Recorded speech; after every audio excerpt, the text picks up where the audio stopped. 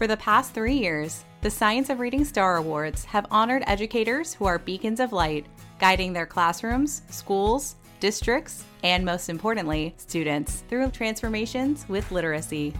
Now join us as we honor this year's winners at a special celebration event, which will feature celebrity keynoters and past podcast guests. Mitchell Brookins. 2 years ago, one of my students as a school administrator came to me on the playground and he said, "Mr. Brookins, I want to be like the other kids." And I said, "What do you mean?" He said, "Mr. Brookins, I want to learn how to read." And Malcolm Mitchell. When I scored a touchdown, they'd probably put my name in the newspaper. People probably tell me good job all around town. But when I finished one book, no one ever said anything. So which one am I more likely to repeat? Find out more information and register for the 2024 Science of Reading Star Awards ceremony at amplify.com/Star Awards celebrations. That's amplify.com/Star Awards celebration, all one word.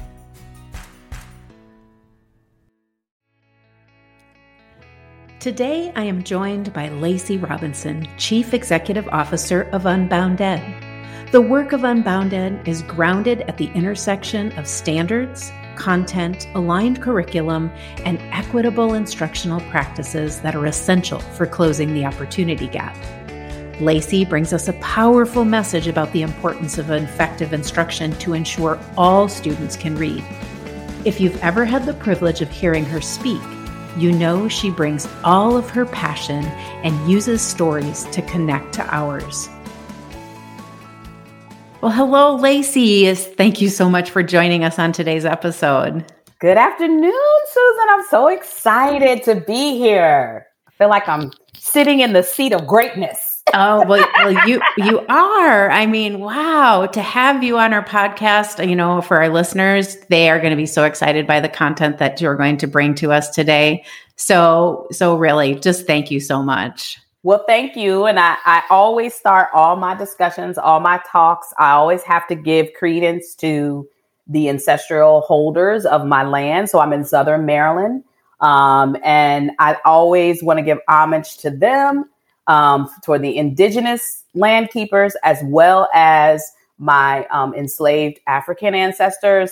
I find that when I start a conversation reminding myself of the shoulders that I stand on, it makes me sit up a little bit taller. Oh, I love that. Thank you for doing that and for grounding us really in a discussion that's going to be so important. We always start our podcast. Our listeners love to hear your story. Mm-hmm. So how about you share your story with us?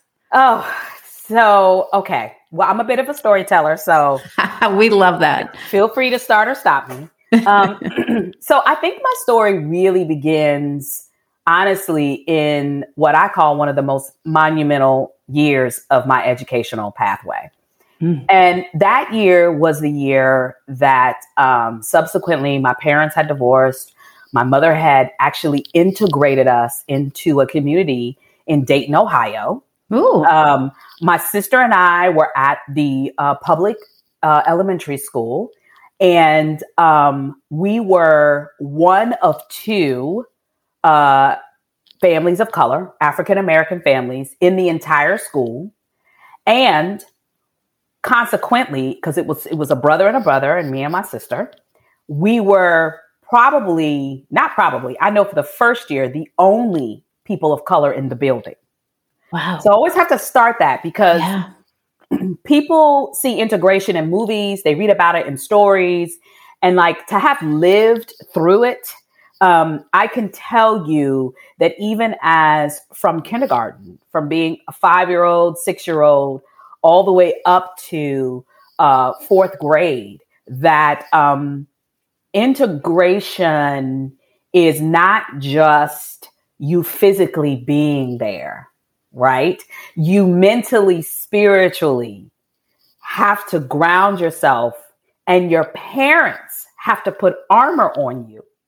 And that armor is love, care, reminder of who you are, where you come from, that you too deserve the right as everyone else. And so as we moved through that school, at the end of my first grade year, my mother was very troubled because she recognized that not only was I still grappling with learning my ABCs and having the assigned sound to the letters and the symbols, she was even more concerned that the first grade staff and the principal were about to promote me. She could not reconcile in her mind why you would allow a child to move on to the second grade that barely even had the foundations of reading that you would find at the end of kindergarten. Wow. And so she marched herself right up to the school by herself. I always said to her, like, my mother was the original soldier to me. And she really pressed upon the teachers and the principal. I'm sorry, you cannot pass her on. I will hold her back. I refuse to allow her to go on, and she is not a reader. It will not happen. And they tried to talk her out of it. Oh, she's such a nice girl. She's so quiet. And my mother's like, yes, she's quiet because she's intimidated, because she can't read. And I'm working as hard as I can. And so they took her advice and they held me back. And that whole summer before I started school, she spent the entire summer influencing me and prepping me and saying, because I would say, Mama, I'm so embarrassed. My friends are going to know I'm in the same classroom. She'd say, no, baby. Your friends aren't the ones who are going to give you the tools that you need to succeed. And I need you to learn how to read. Now, I only know this as an adult. My mother, at the same time, was attending the local happy hour. She's going to kill me for telling this story. And at the local happy hour, she would see, lo and behold, the first grade teaching team. Oh, no. Come on. We're educators, right? She convinced two of the teachers. One of them happened to be my classroom teacher and another first grade teacher to tutor me after school. And I fell in love. I know their names, Miss Montgomery and Mrs. Littleton. And I fell in love with them. And I didn't know then, but I know now. They taught me the code. Wow. The phonemic awareness, phonics, vocabulary. They put it within stories and context. Listen, they rewarded me with McDonald's Happy Meals to ensure that I would come back. And if it wasn't for Mrs. Montgomery and Mrs. Littleton, I know for a fact I would not be where I am today. And absolutely, if it wasn't for my mother and her courage, there is no way I would be who I am and have the audacity to do the work that I do now. Wow, that's a powerful story. And that really helps me. Like, this is the first time I've heard that story. So thank you for sharing that.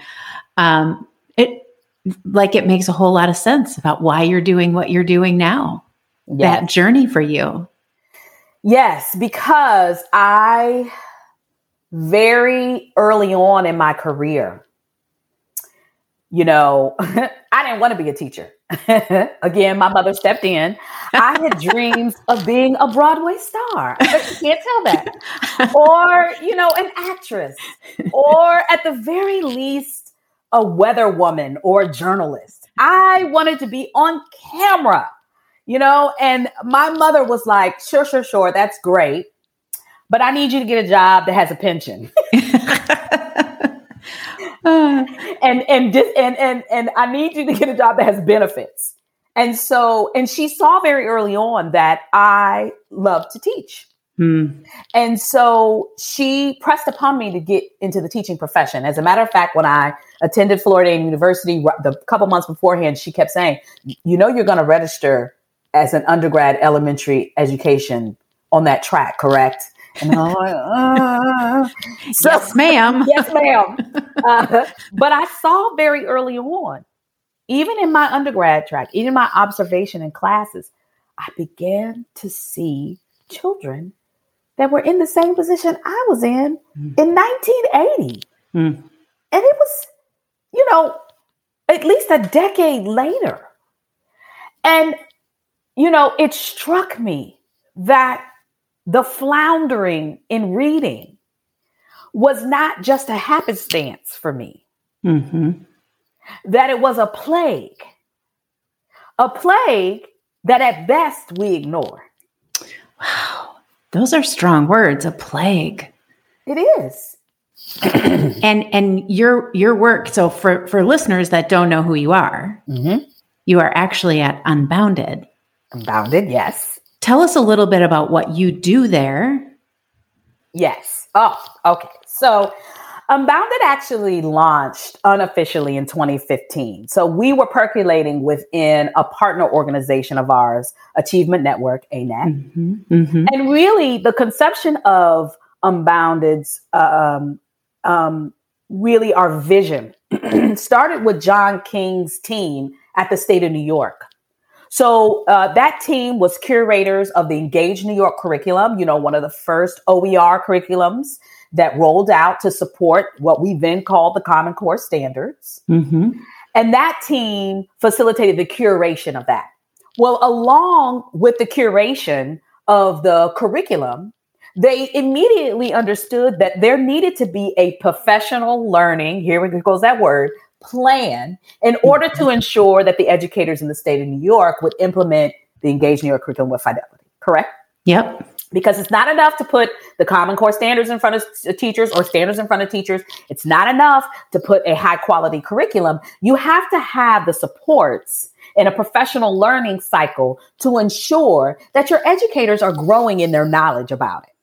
So they launched and they stomped across the state of New York.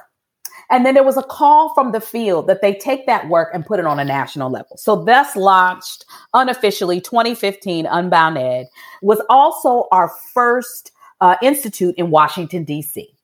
Our first institute held a little over 500 educators. Most of them were not as vast from California. Most of them centered around the Northeast corridor and around the Southern corridor, but they all came to Washington, D.C. And we spent 5 days with our brains sweating around high quality materials and the standards that are needed to ensure that all students are receiving an equitable education. Okay? Great. I have to pause when I say equity, because I want to define it for you. So when we say equitable education, what we're saying is that we want all children across the United States to have a fair shot in the existing systems of education, of college bound and career. Okay, so I attended the Institute in 2015, completely blown away, mind shifting back and forth, brain sweating. And I, as an educator, gobbled it up. 2016 was our original launch. We continue to hold Standards Institutes in Boston and Florida.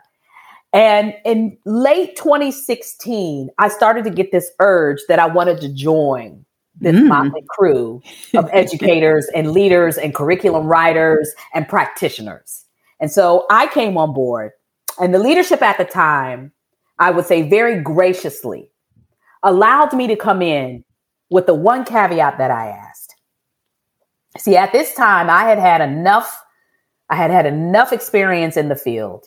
I had done enough of my own digging and studying. Some of it was on my own. Some of it was also force field. That's a whole nother story. But I knew to be true that there was no way we could eradicate not only the plague of illiteracy in the United States, but the plague of inequity, not ensuring everyone has a fair shot in the system of education, without us having a thorough understanding of what happens when we have our antennas around diversity, equity, inclusion, and instruction. When those two centerpieces come together. So I joined in 2016. We continue. We started doing our own internal development around diversity, equity, inclusion. So what would it take for us to create professional learning experiences for other educators and leaders to understand around what we now call that intersection? And the intersection is when high quality materials meet standards, meets pedagogical content knowledge, and the equity that is needed to dismantle the predictability of achievement by race in the United States. And that amazing work that you actually pulled together is available for any educator or any system to be able to access. Yes. Is that right? Yes. So we have which was annually, we now do it, prior to the pandemic. Well, we will be starting back, though, in March, at the end of March. And you can go to unbounded.org to look at the dates and the places. But we will now be having 3 times a year our Standards Institute. I have to tell you, the name originated from the standards, but we actually now know that the Standards Institute means something different. It's not just about it's not just about the standards. Mm-hmm. It's about the standard of teaching and learning that is essential. Oh, amazing. Amazing. That's great. It's about us unbounding ourselves from the systems that we know create barriers to ensure that equity in education. I had to do that play on the words. I know I love it. Organization are probably rolling their eyes. Oh, it's just the entertainer in you or something, right? That's correct. That's correct. And so you begging to get into the organization based on this criteria, you're actually leading the organization now. I am now. Tell me a little about that. Yes. So in 2018, I was very graciously asked by the board to lead the organization. I was deeply entrenched in the work of not just Standards Institute, but by that time we had launched and stood up what we now call our cohort program. We had started thinking very deeply about how we can engage leaders around math. And so, and I would say, the leadership at that time at Unbounded, they just opened up the door and allowed me, along with my other colleagues, to situate what that intersection would look like in our 5-day institute. And so it is truly about when equity meets instruction. And I want to make this really clear because there's a lot of misinformation going on out there. It is really about how we as practitioners and leaders begin to raise our curiosity about what could be barriers that are implicit and explicit that are at play in our discretionary spaces of instruction, in our policies, practices, and procedures. And barriers, I'm talking about specifically for Brown and Black students and students who have been historically disenfranchised in our education system, which often always, it's usually Brown, Black, and students of poverty. And so we come together and focus on instruction, how we can better ourselves as practitioners and leaders to ensure that we can dismantle and eliminate all of those barriers. So we take, I just want to say really quickly, we take ELA and we take math. We take deep dives into the standards, our pedagogical practices, the high quality materials, and then our beliefs and values. And here's the thing, our beliefs and values that not only we bring into the system, but that we oftentimes carry and don't even recognize that we're carrying. I was going to make a comment about that, that examining ourselves, some introspection, how we sort of navigate as people, and then within, communities of practitioners and learners. You have I'm not sure what it's called, but a DEI toolkit or something like that that's available on your website. Can you tell our listeners a little bit about that? Because I've experienced being involved in a community of learners using some of those resources, but I'd love for you to share with our listeners about that. Sure. So yes, that is our anti-bias toolkit. I want to be really clear that part of our messaging, we recognize, and we can talk a little bit about this, that systemic racist and bias is at play. We know that it's at play because we know that it was part of the pool that initiated Brown versus Board of Education. We know that Brown versus Board of Education was a technical move by the federal government to ensure that equity was actually at play in education. But we now understand and know to be true that the adaptive pieces, poking at the beliefs, poking at the perceptions that we have about some of our students, predominantly those disenfranchised students, the students who have experienced disenfranchisement. I want to make sure that I emphasize that, because we oftentimes use those labels and they just become stamps on who they are. And it's not them, it's the circumstance that they were placed with it. Mm-hmm. And so we created this anti-bias toolkit because when folks attended our institute, we would put them in what we call a container of disequilibrium, where we ask them to grapple with their content knowledge, their curriculum knowledge, the pedagogy, but also to grapple with their deep beliefs and intention around ensuring that equity was at play at every move and aspect of a student's educational track. And so that anti-bias toolkit for now is found on our website. But we have a part 2 of the toolkit that we are fervently working on to revise, and I can talk a little bit about that later. Yes. But we put it out there as a tool for educators to be able to have what Glenn Singleton has coined, those courageous conversations that are needed to bubble up their beliefs and values. Yeah, that's great. And as a former, I attended a Standards Institute in the past in California, and you were talking about these brain sweats and all of the, the ways that we had to be vulnerable as learners and as educators. It is absolutely true. And for listeners out there that ever get a chance to attend an institute, it is really life-changing, and you will come away learning and continuing to learn and be curious about what those practices look like. So thank you for that work that you're continuing to evolve and develop. And now 3 times a year, as opposed to 2 times a year. And so that's really exciting. I want to make a little tiny bit of a segue because, this is Science of Reading, the podcast. You've been talking a lot about DEI and just highlighting some truths and realities. I'd love for you to just talk a little bit about really specifically, how do you see DEI and the science of reading idea really intersecting? Mm-hmm.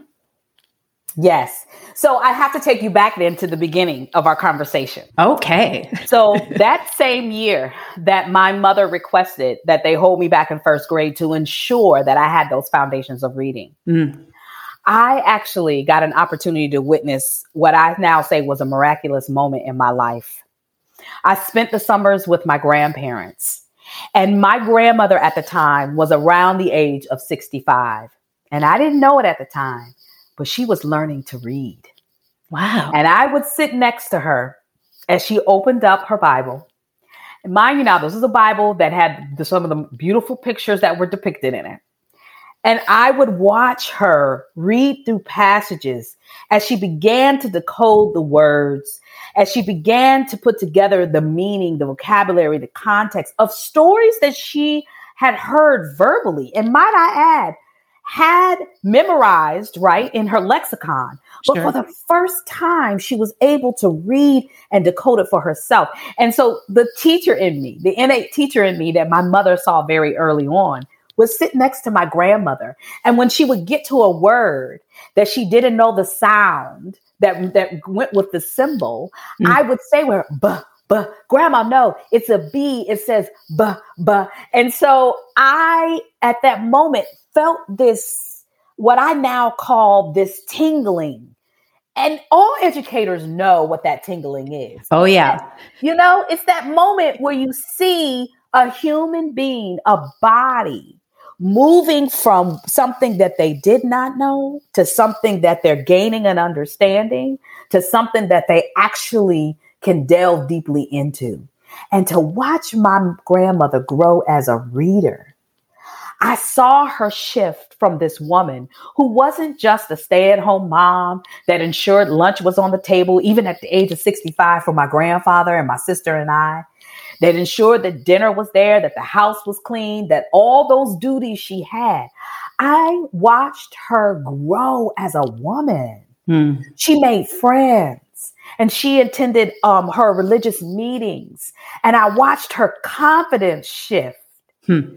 And that, I will tell you, was the moment I began to understand that there was this liberation in learning how to read. So if you just give me a moment, I want to take you through what I now believe is this track and why the science of reading is so pertinent. Okay. Yes, please do. So as I got older, I got bolder and I began to ask questions. Well, Mama, why didn't grandmother know how to read? I don't understand how and my mother explained to me. Okay, I'm going to start us way back. In 1829, the state of Georgia passed the anti-literacy laws, well before my grandmother was born. And those anti-literacy laws were meant to ensure that the enslaved Africans not only did not learn how to read, but here's the thing that's really interesting, that they never acquired the capability of writing. Because see, what the colonists understood at the time is that if they learned how to write, they could ensure their freedom, their passage to freedom, by writing their own passes. So I want to pause for a second because my colleague, Alice Wiggins, right, in your season 3, episode 2, talked about Scarborough's rope. Yep.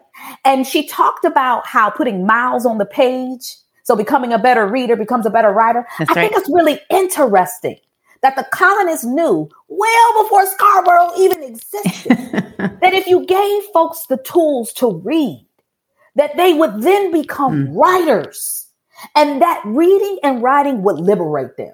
Okay, so I digress. In 1829, anti-literacy laws were enacted, right? Yep. In 1865, just 8 months after the conclusion of the Civil War, the U.S. adopted the 13th Amendment, okay? It outlawed slavery. But very shortly after, the Black Codes, what we call the Pig Laws, were developed. And I mention these because you want to see where my grandmother's illiteracy comes up. That's right. I mention these because the Black Codes literally were meant to mimic the rule of domain that slavery had on what we now are called as African Americans. We were citizenized at that point. Okay. You couldn't go and get a job unless you were told where to work and how to work. You couldn't walk down certain sides of the street. At that time, couldn't necessarily establish schools unless the whites in that community actually gave you permission to do that. You could be arrested for walking from one side of the street to the other side of the street. Well, these Black Codes actually morphed themselves into our legal system and what we now know are the Jim Crow laws. Okay. In 1918, my grandmother was born in the midst of the enactment of the Jim Crow laws in Douglas, Georgia. Okay. She was one of 8. By the time she became of school age, and my mother tells me somewhere around, and I say school age because in rural Georgia, you can't, to have to stay at home and help the family was the rule of law. Right. But at that time, many African Americans dreamt of their children having a formal education. But what prohibited them were the Jim Crow laws because you couldn't adequately find work. You couldn't adequately economically sustain your family. And so my grandmother being one of 8, her mother had to make a decision. She couldn't afford the shoes for all of their children that was needed in order to walk the distance to school. In addition to that, we call them poll taxes. They were called poll taxes. People think poll taxes were only for voting.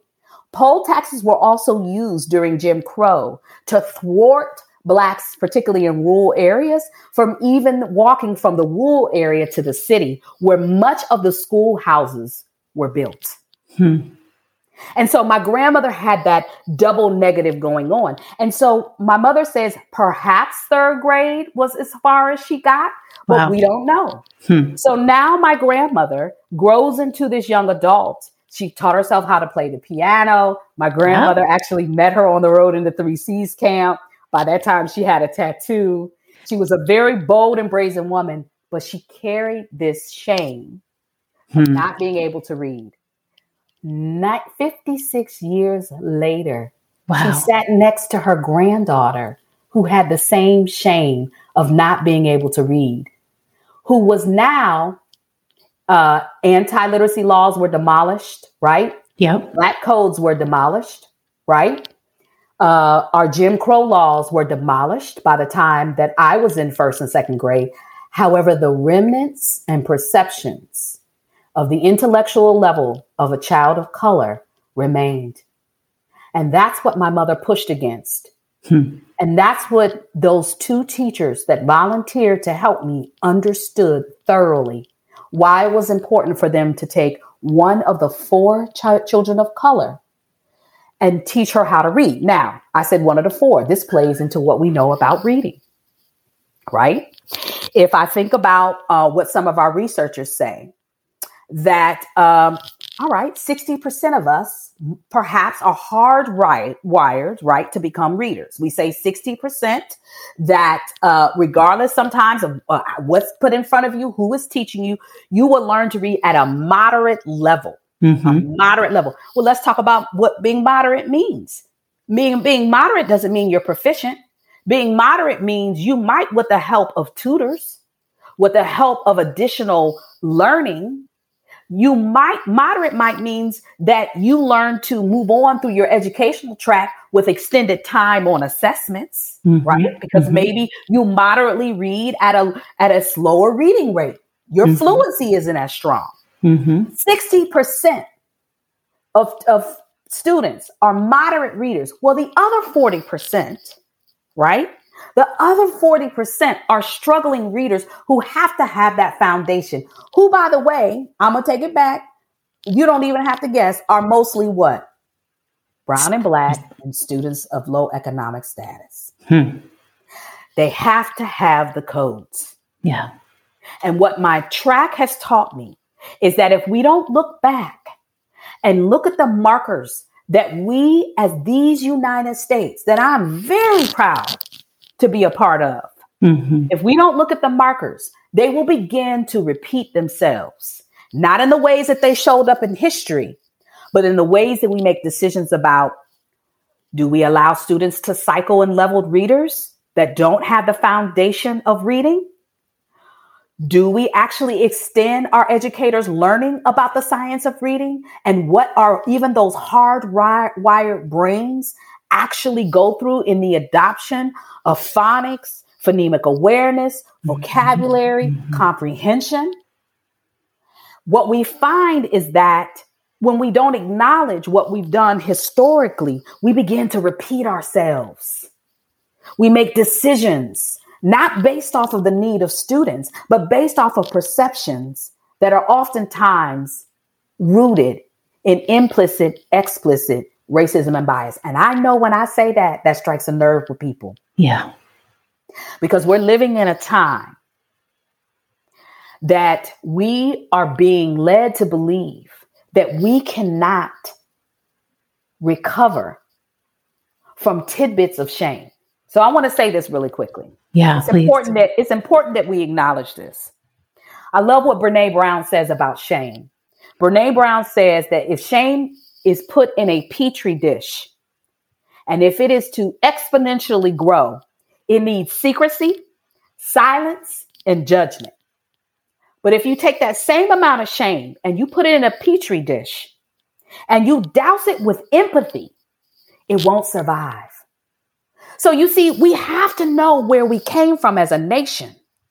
We have to know how some of our laws and ways of being disenfranchised and how that continues to go on. We have to grow empathy around that, not judgment, not shame. So it's important that we look back so that as we look forward, we don't step in the same mess.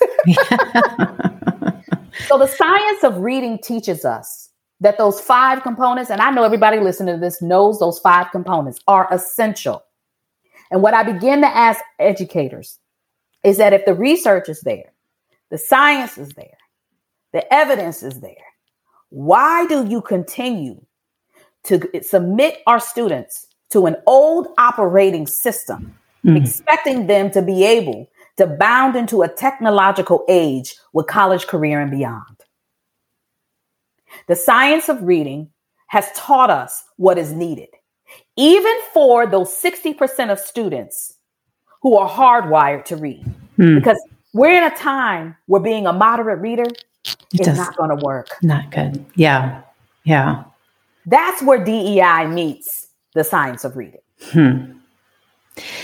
I do know that you, in our pre-call, talked about this idea when we're talking about what it looks like in the classroom, when we're talking about what it looks like at the school level, when we're talking about what it looks like at the district level, you use this phrase called equity at the center of design. Mm-hmm. And I found that amazing. Mm-hmm. Talk to me a little bit about what you meant by that when you shared it with me. And I know you've said that phrase over and over and over again. Equity at the center of design. What does that mean? So remember the definition of equity that we're standing on. Equity is a fair shot in a system. So essentially what we're saying is that as you are sitting and planning, as you are making decisions about curriculum and materials, as you are deciding the very expectations that you hold for your students, where is your equity at the center of that design? Where is your assurance that all of your students, despite missing prerequisites, despite social economic status, where will they be receiving their fair shot in your system of reading, in your system of writing, in the materials that you are putting forth to them? Equity has to be at the center of design. You know, when I started in education, I really feel like I really sound like my grandmother when I say that, you know, way back in the day. But when I started in education, much like many of folks, we would talk about equity. And I would say it would be that kumbaya moment. Oh, sure. We treat everyone the same. Yeah. You know, I see you and I see me. You know, at that point, we also leaned into color blindness, which also cracks me up. Like, I don't see color. Really? Because I see color every morning. I wake up and look at myself. Yeah. And we always talked about equity here and instruction here. Yep. And then we would come back, go into our classrooms, move through the year, look at the data and say, I just don't understand why we're not making any moves with our students, why we don't see our students of color making progress. Well, if equity is here and instruction is here, and you never start to recognize where they are to meet, where they are to be braided in, much like Scarborough's rope. Mm-hmm. Yeah. You never get at dismantling those barriers that are implicit and explicit that could be causing your students, either through your beliefs, values, actions, policies, practices, and procedures. We're going to have to write that down. Beliefs, values, actions, policies, practices, and procedures. If you're not examining it, then you're not ensuring that all your students are immersed in an equitable education. You know, and in the spirit of Brené Brown, who I was actually just reading her book this morning, is leaning into that vulnerability for people to actually, and I mean, I always say, particularly for me, because I am not a person of color, I'm actually born and raised in a middle class, white environment, very privileged, you know, for me to lean into that and to really unpack that and look at my own personal values and actions and thoughts, it can be scary. Yes, it can be scary. And let's go back to that shame. You know, shame is literally a pebble in your shoe. It's that small. Yeah.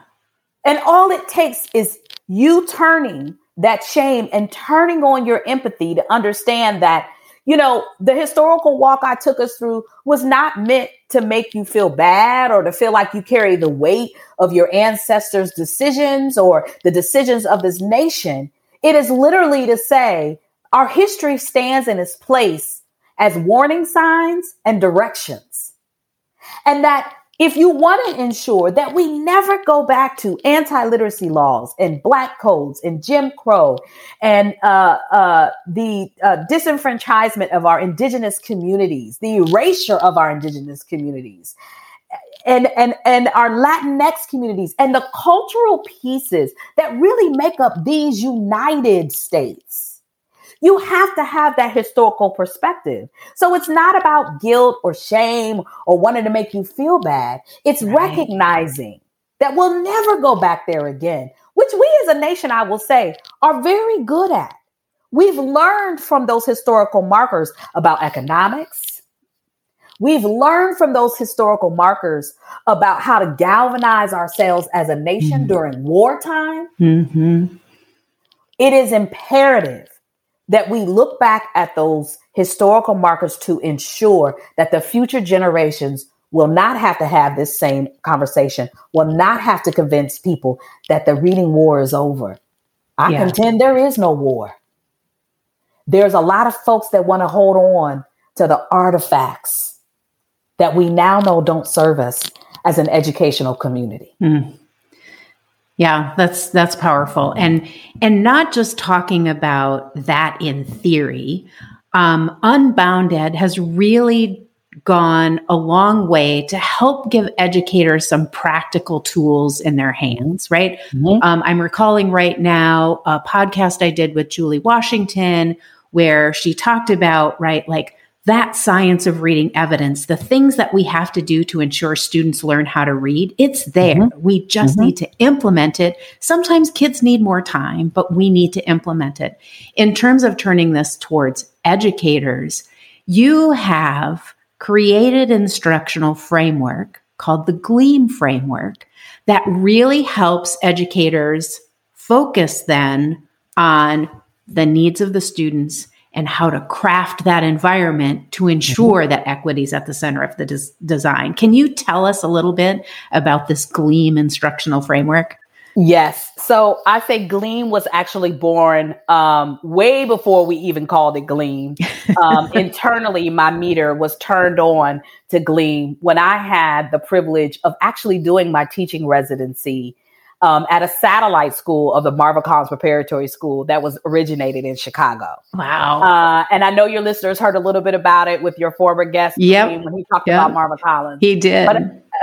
But I got an opportunity to actually do my residency in that school. And here's the first thing I saw, right, just spot on. First of all, they leaned into what we now know as the science of reading. All of their pre-K and kindergarten students were doused in reading programs that leaned on those 5 we know pillars that are essential. And so consequently, by the time they got to 1st and 2nd grade, they were reading at or above grade level. Wow. My residency took place in a 2nd, 3rd grade combined classroom. Okay. The first day I walked into the room, I had to run out of the room. I busted out in tears. Every single child was holding Animal Farm. Oh my goodness. A book I had not read until I was in 9th grade. A book, however, though, if you look at the level, it's probably a 5th, 6th grade. There are some vocabulary words but they were reading it. And not only were they reading it, the teacher was making associations to what was actually happening in their immediate community and how it could relate to what the characters were going through in Animal Farm.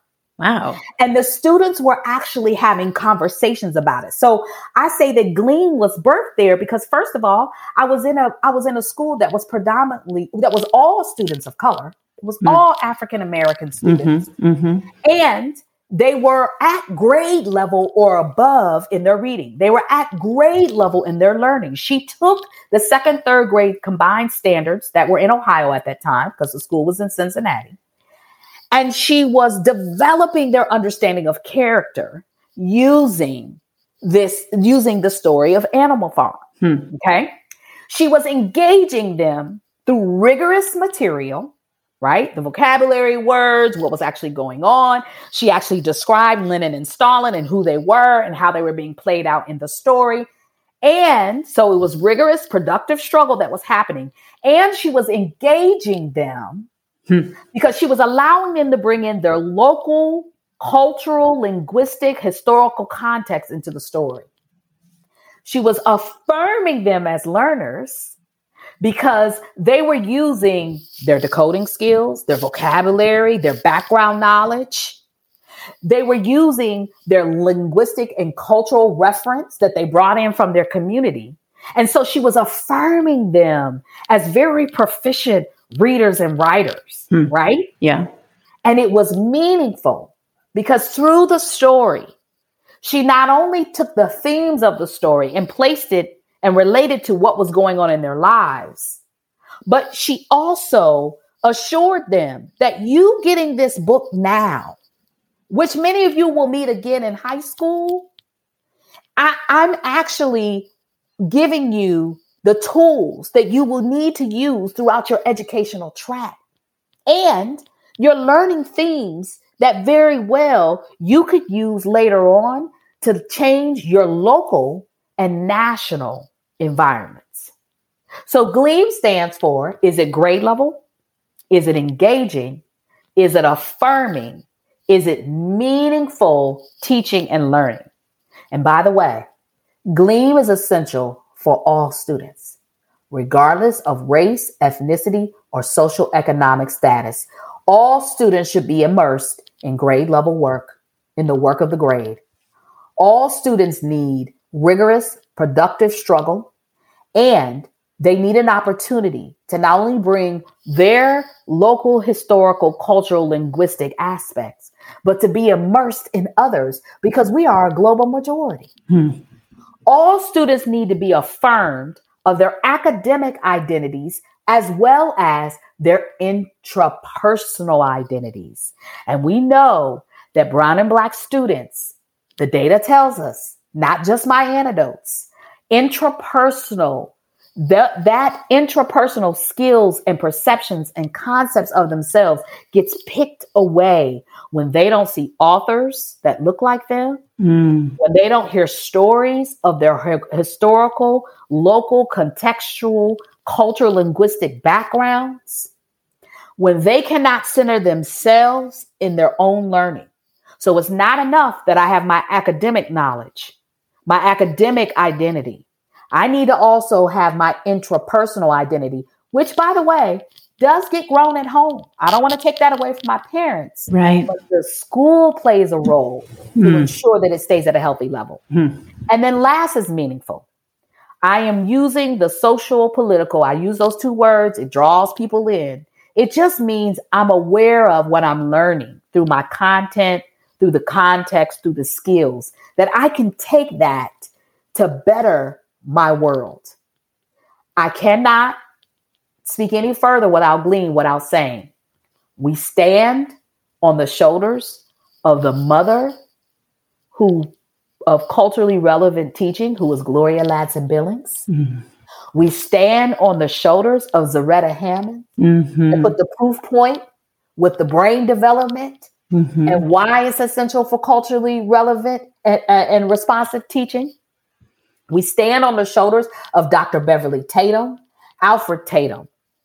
We stand on their shoulders because they have, for well over 30 years, been pushing us in our education realm to understand the power of culturally relevant and responsive teaching and learning. And so GLEAM is how we are standing shoulder to shoulder with other educators to ensure that everyone receives an equitable education. That's powerful. Thank you so much for that description. And I want to pull out one thing, although we could probably spend an entire next episode talking about each of those categories. But you mentioned rigorous and productive. Can you unpack that just a little tiny bit? Because I think it's so powerful for all learners. Yes. And I'm so glad you highlighted that, because this will also give me an opportunity to show how in those discretionary spaces, that implicit and explicit bias may come in. So rigorous is kind of easy for us as educators, right? We know Bloom's taxonomy. We understand that when we move up and down that hierarchy, we can then allow our students to not only contextualize what they're learning, but actually exercise the critical thinking and the skills that are needed, right, to engross themselves in the learning. We know that rigorous also plays out in mathematics. We talk about that three-legged stool all the time at the Institute. So we know that rigor is something that we've been saying now for decades. Yeah. When we say productive struggle, here's where I oftentimes warn educators that we actually love our students intellectually numb, because we think that when students struggle, when they are grappling with either putting on their code of fluency, right, practicing their phonemic awareness skills, understanding the contextualization of vocabulary words that may have been put out and then put back into a story, comprehending what the author is teaching us, or even productively struggling in the standards that we've placed before them. Oftentimes, there is this sympathy muscle that kicks in, and we want to remove the struggle from the students. Well, I don't know about you, but I have never lost weight or grown a muscle without exercising, and that takes sweat. And it's not always fun. And it's not always fun, but it is, I will tell you this, rewarding. Right. As a human being, when you allow another human being to showcase who they are and quite possibly what they can become, that's where that tingle that I talked about earlier starts to happen. But many times we have perceptions of our students. We have perceptions that are implicit and explicit.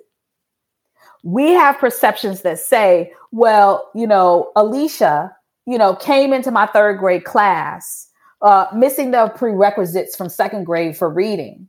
And so I'm going to make the decision to cycle her in first grade books. Because I don't want her to be embarrassed when she reads aloud. I don't want her to struggle.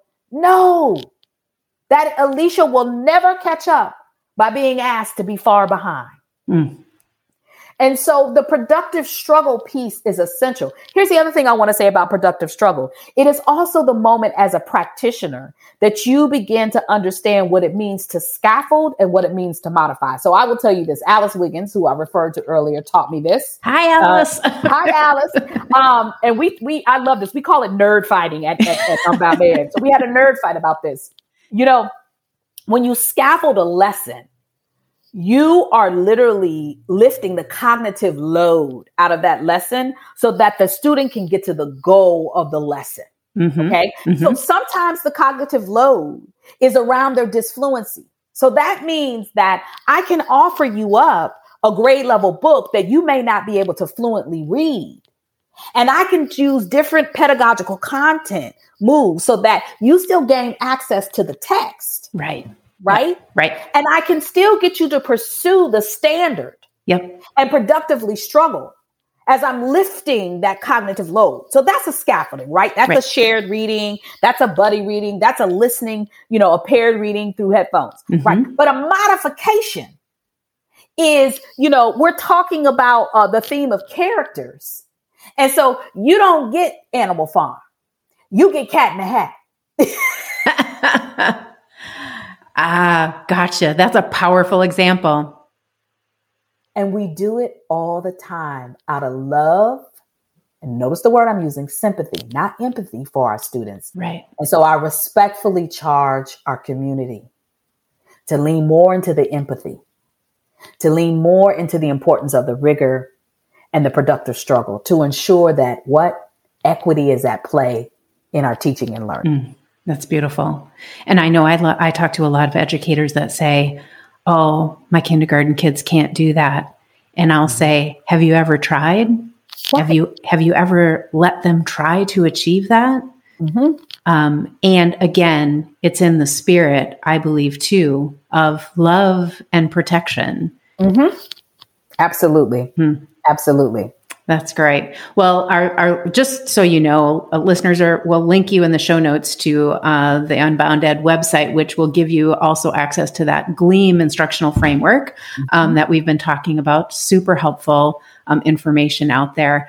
What are some of the new things you're working on there? Let's talk new stuff. Well, it's so exciting. New, and I also say new gets regenerated all the time at Unbound Ed. So we'll be moving into what I believe is our 5th cohort of our EIR SLA community. So that is our equity influencer residency that's matched up with our system leader academy. We bring folks that are in the classrooms, in the schools that are leaders with their system leaders together. They sit shoulder to shoulder for a program year, studying that intersection and equity at the center of design. I love that. Diving into the enactment of Gleam. We have our Mila program which is building our principals around their knowledge and our leaders in the buildings around their knowledge about mathematical academic identity. Nice. So what does it take that a leader needs to know and understand in order to ensure that students are actually developing that math identity?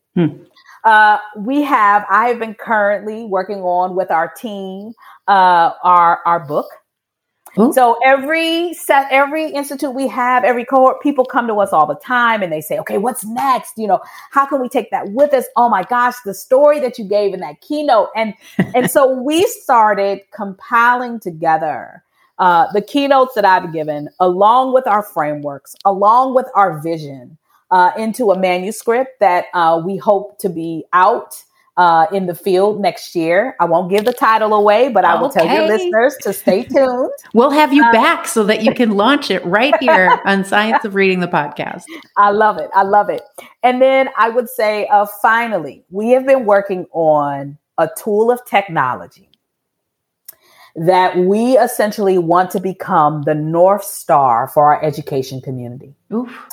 We want it to be a tool of technology where folks come and understand that equity is at the center of design. Mm-hmm. That honestly, it is about what just good teaching and learning is. And it will be an area or repository of research and articles and podcasts, training, keynotes. It'll be an avenue and access to other partners and the work that they have out in the field. And so I'm really excited about it. I'm not going to give away the name, but I will tell you that we will be moving into the beta phase of it very soon. Awesome. And we will be actually sitting shoulder to shoulder with some partners and systems so that they can help us implement it and place it out in the field. And I would love to come back and talk to you about it. Of course. Of course. That's really exciting. And I think that's a dream of yours that's coming true. Is that right? It is. It is. I feel like as an educator,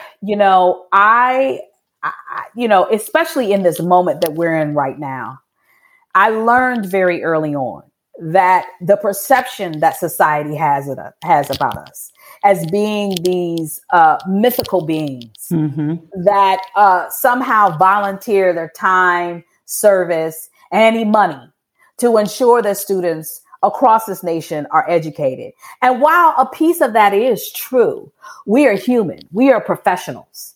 And we need just as much support, dedication to the growth of our learning, career trajectory as anyone else in their profession. Yeah. And so I know it's something I always craved as an educator. And so it really is a dream come true. But I want to say that it's going to take us as a nation really understanding what it means and who it should be in education. It takes a revamping of what we believe about the teaching profession so that we can become a nation of learners. Yeah. Which is really how it all started. Mm-hmm. Yeah, that's amazing. I'm sitting here listening to you and I just wonder what your first grade self would think at this moment. My first grade self actually pops out of me all the time because I remember at the end of that first grade year where it dawned on me that I could actually read. And that same energy, that same confidence that I watched my grandmother grow into, I began to take on myself. And I will tell you this, growing up and integrating a predominantly white school system was hard. It was difficult. I had days that I would come home and I couldn't even talk because the tears were coming over me. But the one thing I held to be true was that I could read. And I would lose myself in books. I would wrap myself up in characters and lands and places. And what my mother told me that day, she said she was holding me back. That once they gave me those tools, once they taught me how to read, nobody would ever be able to take that away. And I've carried that with me. That's the same flame that I have. That's the same flame that I use as we sit shoulder to shoulder in our educator community. I was very lucky. I met a librarian in my area who was Black. This is why representation matters. Yeah. When I was in the 5th grade, she invited me to come volunteer at the local library, and I never left. Oh, that's I awesome. worked at that library through 12th grade, and I devoured every text, every magazine, every article I could get my hands on. And I will tell you this, I learned to love to read. Not everybody has to love to read. Amen. Everybody deserves the right to read. Yeah. Wise words. I hesitate to even ask you this because this episode has been just full of wisdom, and I'm just really looking forward to going back and listening to it. But what about final thoughts for our listeners? Mm-hmm. What do you have for them to take away? You know, it feels like in these days, we have to mine a lot of hope. We have to dig down real deep and look for the glimmers of hope that I know that is there. Mm-hmm. And what I want to say to our listeners in our educator community, but even at the communities that sit next to the educator communities, is that there is hope there. We're in this moment where we're struggling to figure out what it means to educate our children. We're in this moment where we're trying to figure out, well, what will be the repercussions of what we've had to endure? And I will tell you that we are in a moment that we have an opportunity to plant hope, to water it and watch it grow. And the seeds of hope are in how we reposition who and what it means to be an educator in these United States. What does it take to be an educator in these United States, to ensure that all educators are equipped with the understanding of the science of reading, so that when they go out into the field and they meet other philosophical views about reading, they can make the discernment, the true discernment of what their students need in order to be citizens of the world. There is hope out there. People are leaving this profession because they don't feel honored. But there is hope in the water because we have a moment where we can say, stop. We believe in you. We need you. We can come together as a community, and we will not allow these polarizing parts to destroy what we know to be true. I believe in the public school system. I believe in the teachers that stand it up and the leaders that go into it every single day. And I believe that this nation believes in them. But what I really know to be true is that that educator community needs a signal of hope from us as a nation. And with that hope, we can guarantee that the generations to come will be able to face whatever comes their way. Lacy Robinson, it has been such an honor to have you. Your words, again, are so wise and inspiring. And we look forward to inviting you back to hear more about the work that's happening. Thank you again. Thank you so much, Susan. Thanks for listening, and keep your feedback coming. Want to learn more? Be sure to stay connected by subscribing to your favorite podcast app and join our Facebook discussion group, Science of Reading the Community. Don't forget to register for our new webinar series, The Science of Reading is for Everyone.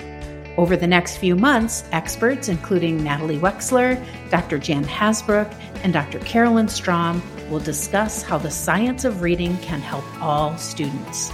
Educators like you will talk about their journeys with the science of reading and why making the change is worth it.